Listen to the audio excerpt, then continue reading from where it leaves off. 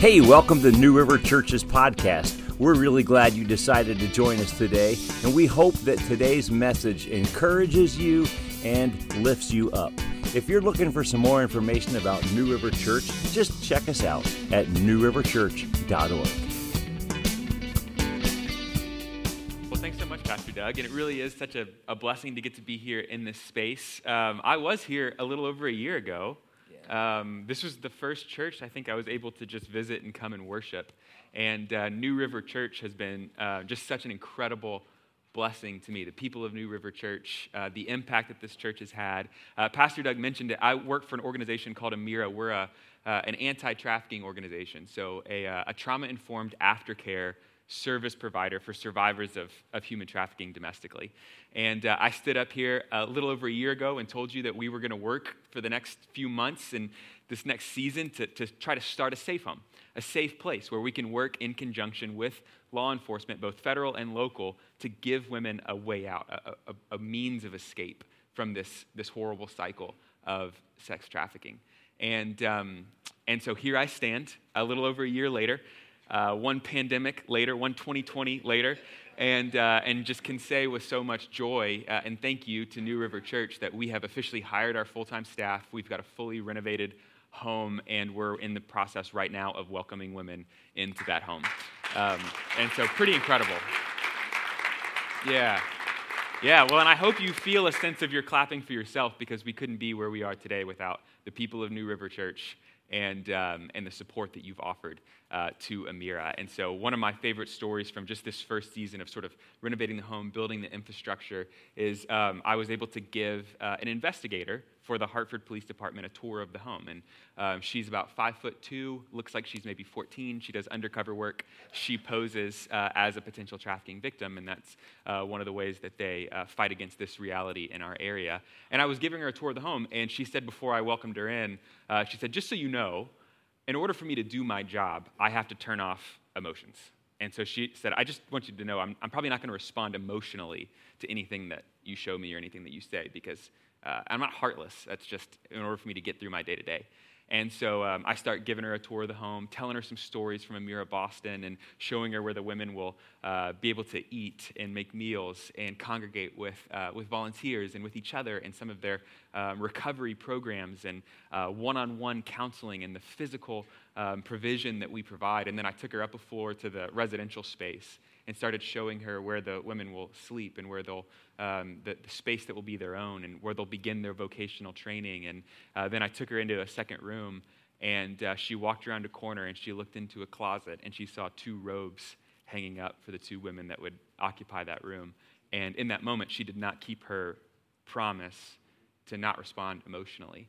And she just said, you know, in law enforcement, we talk about the rule of 7, that you have to help a woman escape or rescue a woman 7 times before she's finally free, because of the addiction, because of the psychological coercion, because of the psychological manipulation. And she said, this has the potential to be the rule of 1. And I'm just so glad that she said that, because it's so quotable, but so true. That this is the opportunity for women to come in and be loved, cared for, offered physical provision, and then just the kindness of the people of Jesus, so that they can have a new shot and a new life. And so pretty incredible. And that's happening in the greater Hartford area, and as a result of New River Church and so many other churches in this area. So thank you for being a part of that story, and I'm so thrilled to get to be here with you today. But I didn't just come to tell you about Amira. I came to preach the Word of God this morning. So if you have a Bible, go ahead and open up to Acts chapter 1. And we're going to sort of continue the thought that we started last week, but we're going to jump from Amos to Acts into the New Testament this morning. So Acts chapter 1, starting in verse 1, and we're going to read verses 1 through 11. So Acts chapter 1, verses 1 through 11. If you don't have a Bible, I believe the words will be up on the screen. If not, I'll read them out loud, so there's no escaping it. It says this. In the first book, O Theophilus, I have dealt with all that Jesus began to do and to teach, until the day when he was taken up, after he had given commands through the Holy Spirit to the apostles whom he had chosen.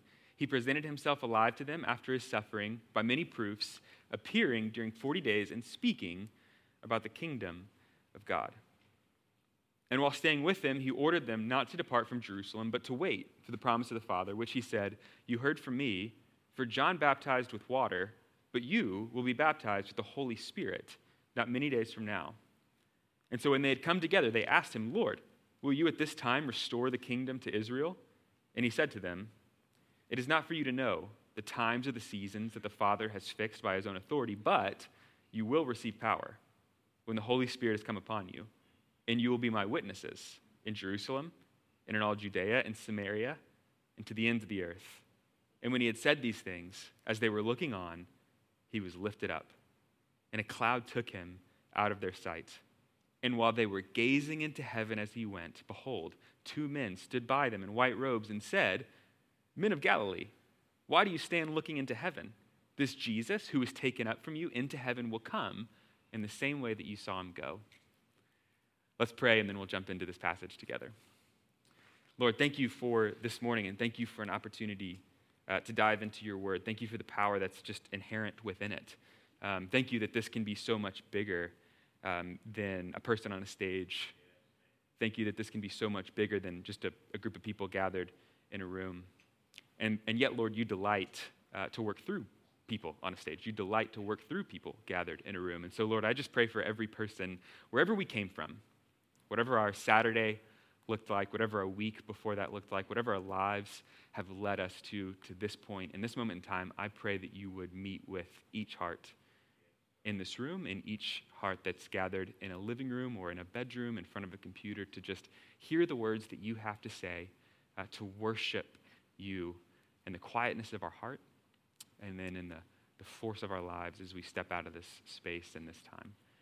And so, Lord, we know that we take refuge in the shadow of your wings, that we feast on the abundance of your table, that we drink from the river of your delight, for you are the fountain of life. And in your light do we see light.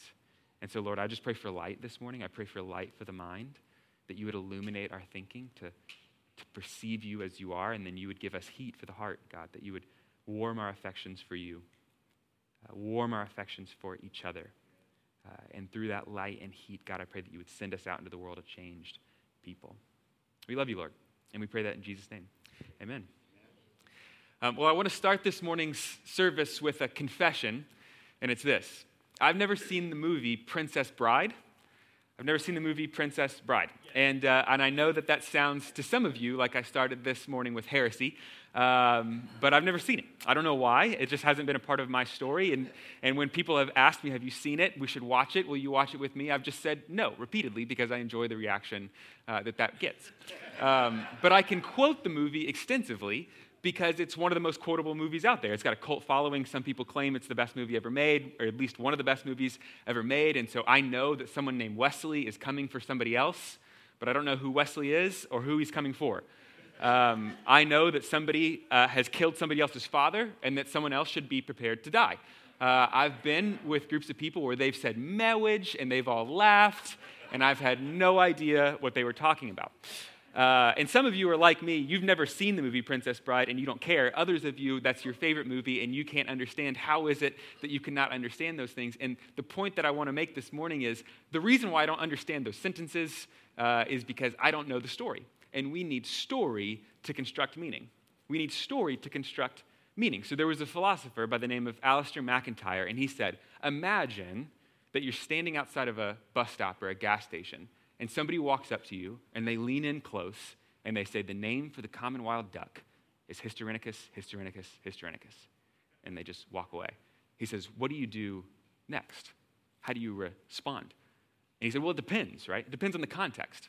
One possible scenario is it's a case of mistaken identity, that the man is a professor, and he walks up to you, he thinks you're one of his students, and he mistakes your identity, and he says, oh, George, you had asked me earlier, I just remembered the name for the common wild duck, Hystericus, Hystericus, Hystericus. And or another possible scenario is that the dude's just crazy, right? He just doesn't know the difference between himself and a coffee mug. He's just out saying things that don't make any sense, and that's a little bit sad. Or the third possible scenario is that he's a spy, and he is speaking to you the pre-approved code to enact the mission that will send you out into the world, right? And each of those contexts will determine a very different response from you because we need story to construct meaning. We need context if we're going to respond appropriately, right? If we don't understand the context, we cannot respond appropriately, and the results of that can be disastrous. So I remember my first college girlfriend, 18 years old, didn't really know what it looked like to be a college boyfriend and had sort of run out of options and ideas. And so I went to somebody that was far older and wiser than myself, and that was my sister, who was a senior in college, and asked her, what should I do? And she said, well, I just started dating a guy. You just started dating a girl. Why don't you just bring her over? We'll do a double date. I'll cook dinner, take all the pressure off. You don't have to come up with any ideas. I said, deal. That sounds great. So we went to her house. She made dinner. We ate dinner. We're sitting on the couch after dinner with the TV on, sort of in the background, and then just kind of talking and that sort of thing. And we get to the point in the night where we've all sort of run out of our A-game conversation, and all the things that make us look smart or funny or impressive or whatever, like we've already told those stories, and I can feel the awkward silence impending. And I'm the kind of person that will do anything to resurrect the awkward silence. And so I'm looking for a way out. I see a commercial come on TV, and I say, everybody, shut up, this is my favorite commercial. And so everybody stops talking, looks at the TV, and as soon as they do, the man on the TV says, if you have and it was a Viagra commercial. And and I'm just like, no, like mortified, right? That's not, like, this is my sister and my brand new girlfriend, and now this is Mike's favorite commercial, right? So what went wrong in that scenario? I misunderstood the context, right? And I misappropriated my response. If we don't understand the context that we're living in, we can never respond appropriately. And I bring that up for this reason, that we're living in a crazy context right now. The world is sort of going nuts. There's unbelievable division. There's increases in anxiety. There's increases in depression. There's rivalry. We've got family fallout. And we're looking around, and Christians are asking, what does it look like to respond appropriately? What does faithfulness in this season look like? How do I be a faithful follower of Jesus when the world around me is going crazy? And here's the reality.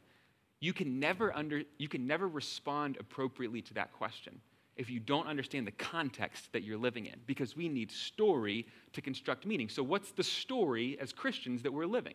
What's the story that we're living in? To answer that question, I want to go to the passage that we read, Acts chapter 1, verses 1 through 11, because it's the final conversation of the risen Christ with his followers. And so Jesus has completed his earthly ministry. He has changed the world with his teaching. He's warmed and changed the hearts of his followers. He has died, been buried, beat death, resurrected, and he stands before his disciples. And as their friend, as their Lord, as their Savior, he has one final conversation. He gets one last shot, one last set of sentences to speak to his people. What does he say? What's the story that he tells them that they're living in? And I imagine that you're mildly interested in what I have to say this morning, maybe, but you don't really know me that well, and you don't know if what I have to say is bearing any authority. But if you had just learned that I had died, I had been buried, declared dead, and then burst forth from the grave by the power and authority of the Holy Spirit to stand before you and have one final conversation before I ascended into heaven, you might pay attention a little closer, right? You might lean in a little bit more. And that's this conversation. That's the conversation that the disciples are having with Jesus. He has just died and not stayed dead, and he's standing before them, and he gets to speak to them one final sentence, and he says, you're going to be my witnesses in Jerusalem, Judea, Samaria, and to the ends of the earth. Wait in Jerusalem because the Holy Spirit is coming, and he's going to give you power, and then you're going to be my witnesses, Jerusalem, Judea, Samaria, to the ends of the earth. These are the final words of the risen Christ. And there's an interesting thing that sort of happens next. They sort of ask him some questions. He says, don't worry about that. And then it says he was lifted up from heaven out of their sight.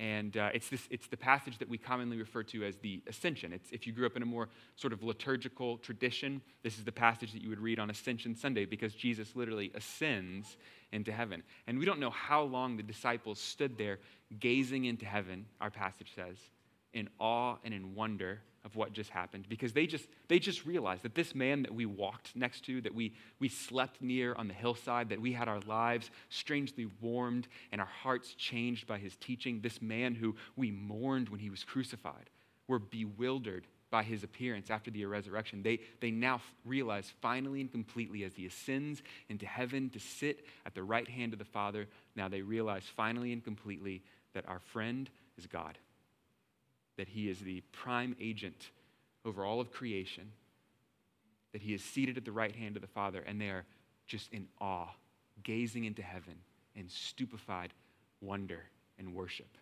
And we don't know how long they stood there gazing into heaven, but we know it was long enough for God to send 2 angels. Did you notice that in the passage that we read? And they say, hey, men of Galilee, why do you stand gazing into heaven? This Jesus who you saw go is going to return. So seriously, go to Jerusalem, because there you're going to receive power, and then you will be his witnesses. And there's a point that I want us to pull from that, and it's this, that as disciples of Jesus, we were never meant to simply gaze into heaven. As disciples of Jesus, we were never meant to simply gaze into heaven, but we were meant to move with God as he moves on this planet, because our God is on the move. And here's the reality. Here's the sad reality this morning, that all over the world, the church is in decline. And that's just the truth. If you look at churches, congregations, numbers of people who are showing up for attendance in church, it is in decline. And so something has started to be amiss in this. And we've got so many people that they're not just not going to church for the first time. We've got vast numbers of people who are leaving the church, who grew up in the church, who were part of the church, who are saying it's no longer worth my time. And so we've got to start asking questions like, what's led us to this place? How did we get here? And I think Pastor Doug did such a beautiful job last week of talking us through that we've lost the centrality of seek me, seek the face of God, that so many of us, we've gone through the motions of doing the religious things, coming to church, singing the songs, going to the Bible studies, attending the conferences, but we've neglected the centerpiece, and that is to seek the face of God. And for many of us, it's that we've come to do the religious observances, but we've neglected the person of Jesus. And for others of us, it's that we've gone to do the things of God, that we wanted to reach the world, and we wanted to make a difference, and we wanted to bring justice and righteousness, but we've been tempted to bring the kingdom without the king. And so it was beautiful of Pastor Doug last week to draw us back to the centerpiece. And so what's the answer? The answer is seek me. So the question then becomes, what does it look like to seek God? What does it look like to seek God? How does that verb play out in your life? Well, I think to answer the question, what does it look like to seek God, we have to recognize the reality that the pursuit is dependent upon the thing pursued. The nature of the pursuit depends upon the nature of the thing pursued. So what does it look like to pursue God? What does it look like to seek God, right? And it depends. It depends on the nature of the thing that we're pursuing. So if you want to pursue an adventure novel, you go and you grab one off the shelf, you sit down and you read it. But if you want to pursue an adventure, then your pursuit is going to look different. If a man wants to pursue a woman because he's interested in her, that might look like more than just a private sort of inner devotion. I think for so many of us, when we think about what does it look like to seek God, in our minds, we picture worship. We picture this private moment in our closet and in our home, and it's the seeking of God in this inner private space, and it is that, but it's more than that, right? Because our God is active. Our God is on the move, and so if a man wants to seek a woman, it's more than just thinking thoughts about her. It's more than just knowing ideas about her. It's more than just going to her Instagram or Facebook and learning things about her. We have a name for that, and it's called stalking, right? If you really want to pursue her, at some point you've got to move towards her, to be with her, to do things with her. And my fear for so many Christians is that we've just had this sort of maybe private inner life of seeking God, but we've never really gotten to know him because we've never really moved with him. Does that make sense? Our God is on the move. And so a simple way to illustrate that, I have an uncle who we call the fun man in my family. And he was single until he was 40, sort of a wild man. He's got a long beard. He's owned homes in Crested Butte, Colorado, Baja, Mexico, a surf shack there. He now lives in the coast of California in Santa Cruz. He's won surf competitions all over the world. He's climbed mountains all over the globe. He's got the big beard. He's basically just a living North Face ad. And that's my uncle. And so right after I graduated from college, he invited me to come spend some time with him out in Santa Cruz where he lives. And I was 22. I had just started into ministry. And if you don't know, if you're 22 and you just started into ministry, the average salary is like $1 a year. They just don't pay you a lot of money. And so I said, well, I would love to. I'd love to come spend some time with you out in California, but I just don't have the cash right now, maybe in a couple of years. And he said, look, you pay for the plane ticket, and I'll take care of everything else. He's like, I'm going to take care of you when you get here. Don't worry about it. I said, done. So I bought a plane ticket. I flew. I landed. I walked into his tiny little multi-million-dollar home out in California. But it was nice. It was on the coast, sort of tucked into the hills. He had heated bathroom floors. And I was like, this is nice. And on top of that, my uncle, who was single until he was 40 because he was sort of living this crazy single life, had just gotten married and had a daughter. And so I got to see my uncle be a dad for the first time. And so we were having this amazing sort of vacation. But because he's my uncle, it was more than just being in his house. Because why? Because my uncle is active. He's going to move. And so day one, he comes into the living room with a bike, and he's like, hey, let's go mountain biking. I'm from Texas. I thought I was a mountain biker. Turns out we don't have mountain biking in Texas. We have trail riding. I got to go mountain biking for the first time that day, and we're going through the redwoods, and it was incredible. We're actually biking through redwood trees, and it was lush, and it was green, and it was a mountain biker's dream, right? But that wasn't the end of our vacation. The next day, he says, let's go surfing, which is kind of wild because it was December. We were two of the only people crazy enough to be out in the Pacific Ocean in December surfing. But I'll never forget that moment. The deep blue of the ocean going under my board, the quaint little town of Santa Cruz tucked into the hills, the beating of the waves up against the cliff, and then just the rush of the adventure of surfing. I remember being out there under these sort of massive swells and thinking, nope, that one's too big. I'm just going to let that one go. And then my uncle taking it, right? And I'll never forget this moment where my uncle takes this big wave, he comes down off of it, and then you can just see his head like come over the top of the crest, and I'm looking at him from behind, and he looks at me, and then he just carves his board. He's like, I'm a beast, and then keeps going. And I was like, you are a beast. I agree. But I'll never forget that. And then the next day, my uncle took me to church with him, which is interesting because my uncle doesn't believe in God. But he took me to church because he'd had a little girl, and she started asking spiritual questions, and so did he, and he wanted to explore spiritual things. So he took me to this church that the pastor was one of his surfer buddies. And it was a church experience maybe unlike any I'd ever experienced before, but they were authentic, and they were seeking Jesus, and they were discovering to worship him. But I'll never forget the pastor coming out with his long blonde hair and sort of surfer swag. And as the music died down, he just stopped, and he was sort of having a moment. And he said, let's everyone just take a moment and think about how gnarly God is. And I looked up to laugh with him because I thought he was joking, but nobody was laughing. They were all just like, totally, right? Like, that was such a normal thing for him to say. But we weren't done yet. We went from there, and we went snowboarding. So we drove 4 hours through the Sierra Nevadas. We went snowboarding. We're jumping off of cliffs, and it was the coolest vacation of my life. And so when I got home, they're like, how was it? And I was like, it was insane. I don't even have the words. We're surfing one day. We're snowboarding the next. We're going off of jumps. My uncle's a beast. It was incredible, right? And it was the coolest vacation I've ever been on. And I mention that story to you for this reason. Imagine if every time my uncle came into the living room with a board or a bike or a prospect of an adventure, and he said, hey, come ride with me, come run with me. I said, no thanks. No thanks. I'm good to just hang here. The bathroom floors are heated. I don't know if you knew that, right? If every time he came in with a, I'm going on an adventure, come ride with me. If every time I said, no, thank you, imagine how different my response would be when I got home. Yeah, it was all right. It was good. It was fun. I got to see my uncle be a dad. It was cool being in his house. Here's the thing. If you want to get to know God, you got to move with him because our God is on the move. He is active in this world. If you want to get to know my uncle, you got to move with him because that's who he is. If you want to get to know God, you've got to move with him because our God is on the move. I don't know if you caught it in the passage that we read, but it says, in the first book, O Theophilus, I dealt with all that Jesus began to do and to teach. Now, what was the first book and who is Theophilus? Does anyone recognize the name Theophilus? It's only mentioned one place in the entire Bible other than Acts chapter 1, verse 1. Does anyone know Theophilus? Does anyone know who that is? Sort of an obscure name, sort of an obscure figure in our Bible, but the only other place Theophilus is mentioned in our Bible is Luke chapter 1, verse 4. And Luke starts off his gospel and he says, I'm writing to you an orderly account of the life and deeds of Jesus as best I can understand them, O excellent Theophilus. And so what was the first book? The Gospel of Luke.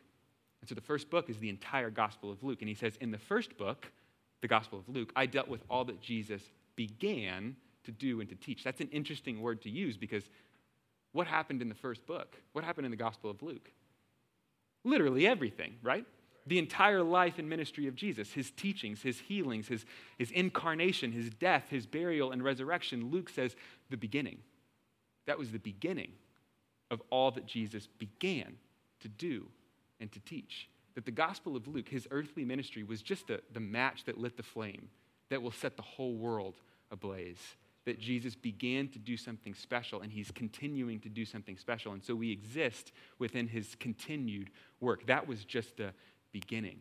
And he says that he appeared to them after 40 days by many proofs, and he was speaking of the kingdom of God. Now, what's the kingdom of God? It's interesting that he would mention that, and it's consistent with his other writings because the entire theme of the book of Luke is this idea of the kingdom of God, that Jesus would come and he'd say, I'm proclaiming the kingdom. Repent and believe in the kingdom. The kingdom of God is in your midst. The kingdom of God was the theme of the book of Luke. It was central to the ministry of Jesus in the book of Luke, so much so that the very first sermon that Luke records of Jesus happens in a synagogue. It's the first time we get to hear Jesus teach. He says Jesus goes to the synagogue on the Sabbath, as was his custom. They asked him to read something. So Jesus walks to the front of the synagogue. He opens up the scroll. He flips over to the book of Isaiah. In the first sermon of Jesus recorded in the book of Luke, he opens up the scroll and he says, the Spirit of the Lord is upon me because he has anointed me to proclaim good news to the poor.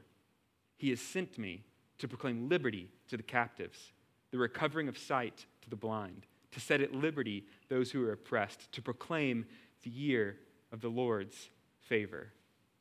And it says he rolled up the scroll, gave it back to the attendant, and sat down. The eyes of everyone in the synagogue were fixed upon him. And he began to say to them, today, this scripture has been fulfilled in your hearing. Now, what just happened? What just happened in that moment?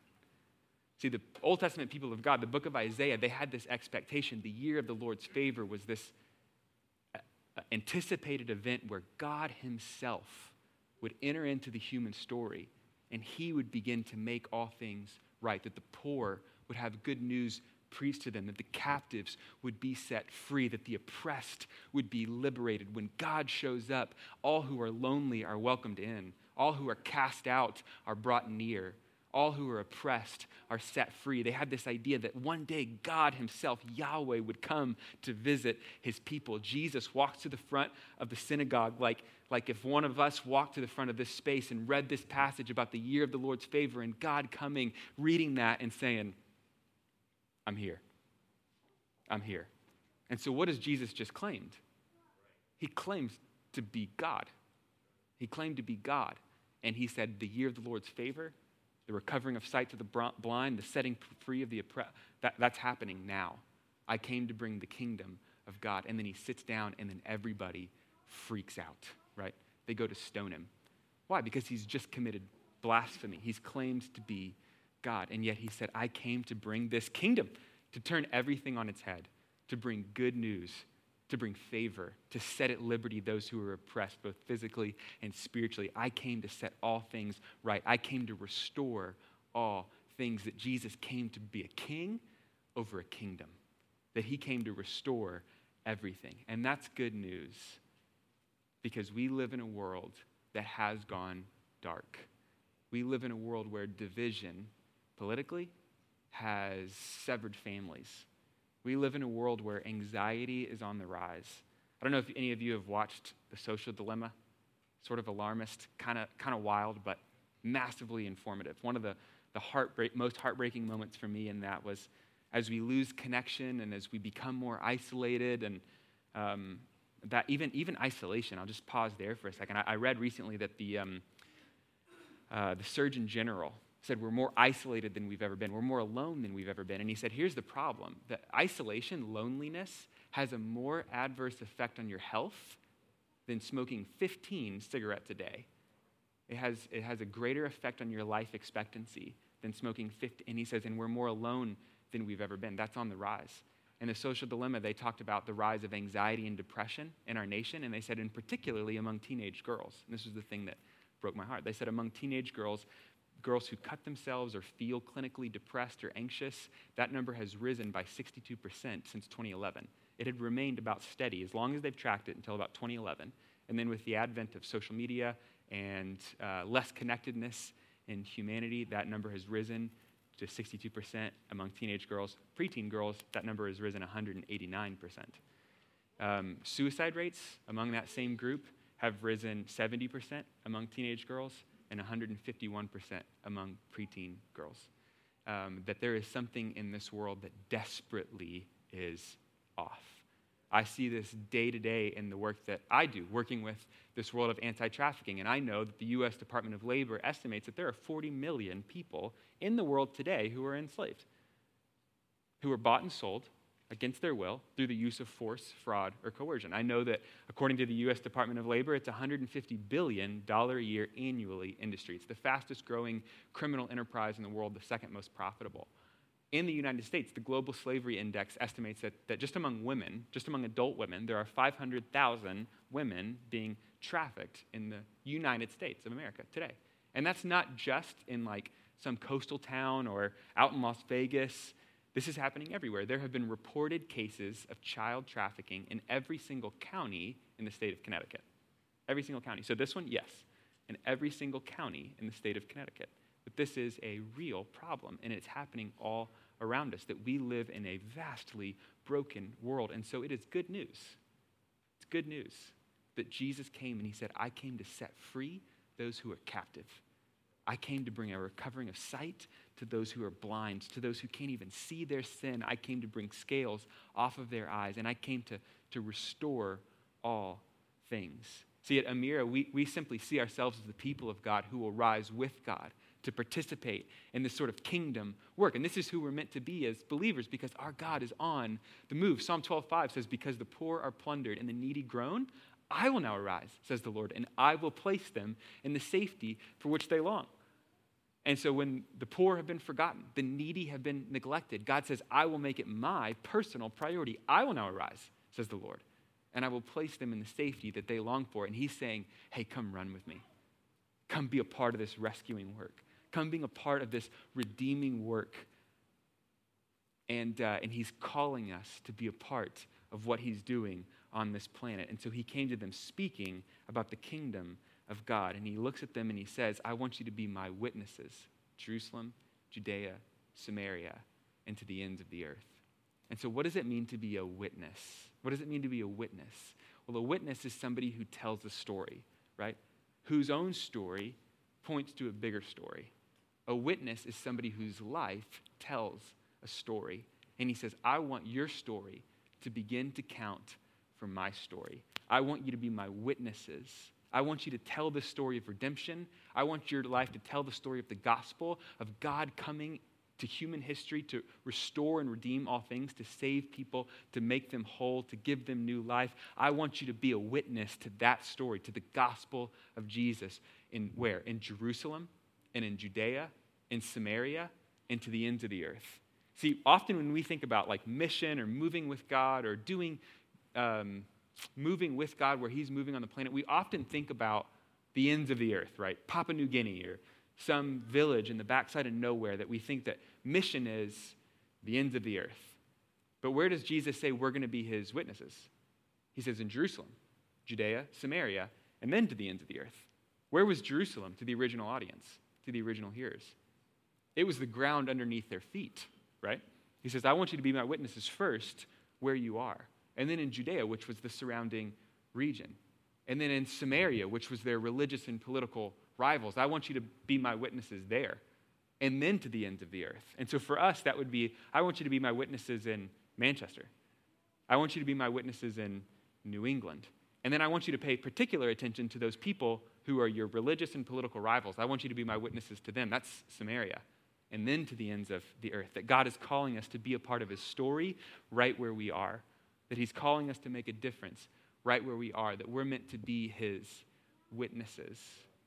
And so God is calling us to risk the cold danger of the mountain of mission. And so for us at Amira, when we move towards women to help be a part of their story, their rescuing and redeeming story, when we move into the mess of that, it's never easy. It's never easy. It's enormously complicated. It's hard, but it's worth it, and it's beautiful, right? It's never easy to climb a mountain, but it's worth it, and it's beautiful. God is calling us to risk the cold danger of the mountain of mission, to follow our guide up the mountain, to walk in his steps and feel strength return to our legs in the climb. Don't you want that in your Christian life? That as we breathe in the cool mountain air, that our heads will clear and we'll realize that God has called us to move with him. See, God's call to us is not to leave us purposeless and alone. It's to come run with him as he engages this world in his rescuing and redeeming work. See, my fear is that so many of us have gone to church and we've sung the songs and we've read the studies and we've gone to the conferences and we just feel not that close to God. We feel like I really don't get this. And my fear is that you've never really gotten to know him because you've never really moved with him.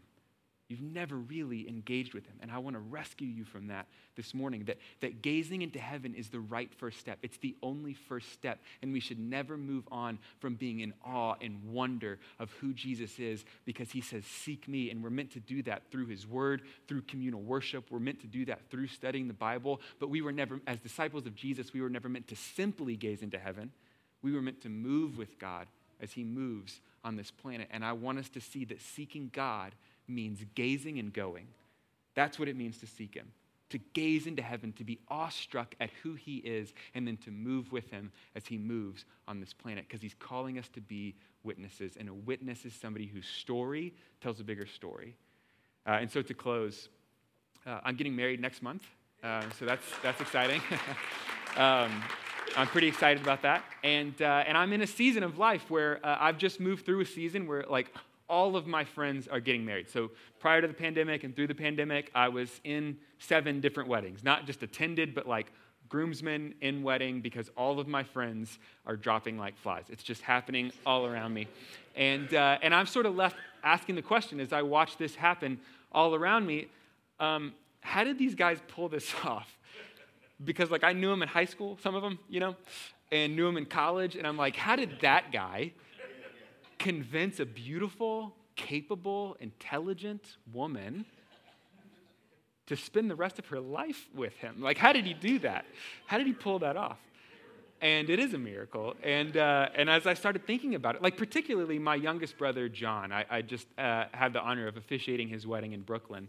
And it wasn't that long ago. I remember it well. It wasn't that long ago that my mom walked into the backyard and little John was sitting in the mud with Sam, and they were chewing on rocks, trying to eat rocks. And my mom was like, "What are you doing?" And they said, "So we can have hard muscles," right? That guy just convinced a beautiful, capable woman to say yes to his marriage proposal and to spend the rest of her life with him. How did they pull that off? I think really it's 2 things. They showed an initiation and a responsiveness. That as they grew and matured in the world, that they showed character, that they showed that they were consistent, and then they showed an initiation towards their beloved, that they moved towards them, and not just in their best moments, but in their worst moments. And they showed a responsiveness to her desires, to her needs, to her joys.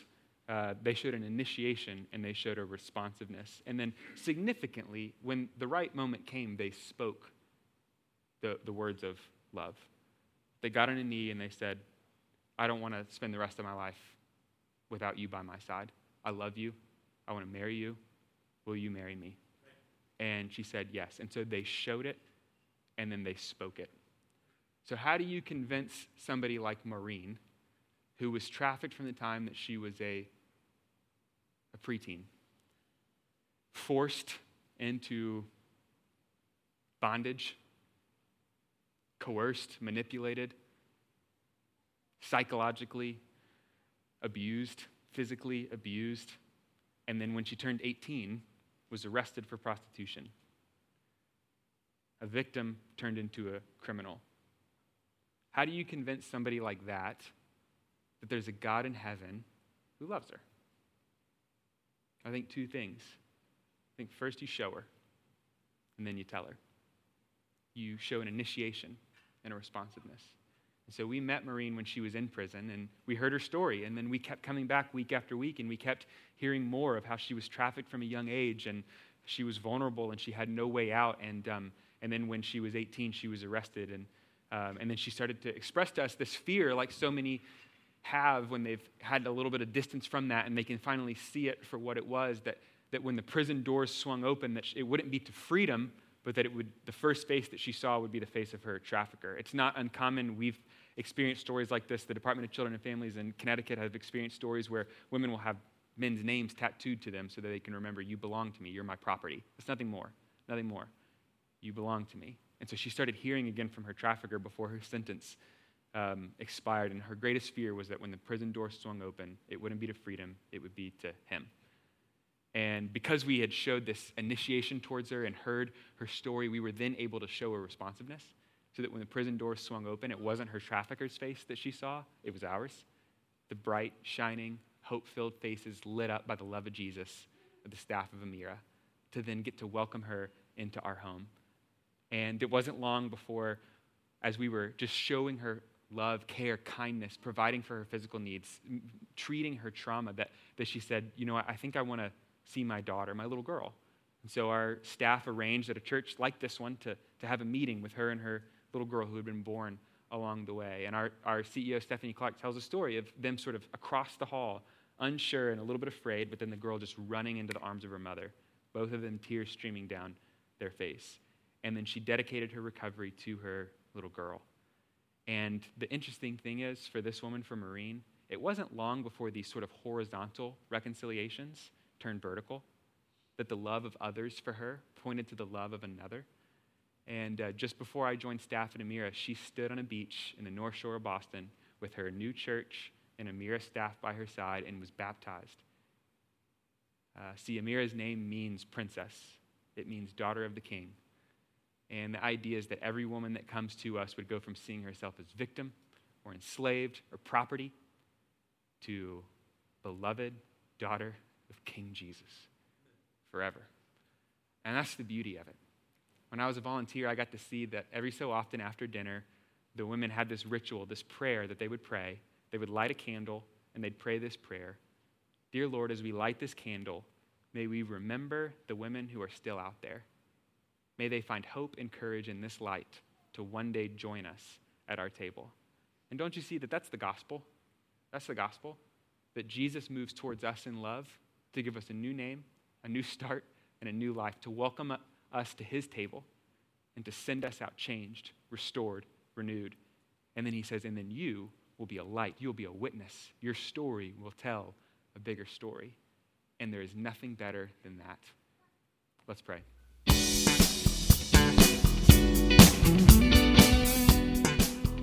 Thanks for listening today. If you'd like more encouragement or information about New River Church, check us out at newriverchurch.org.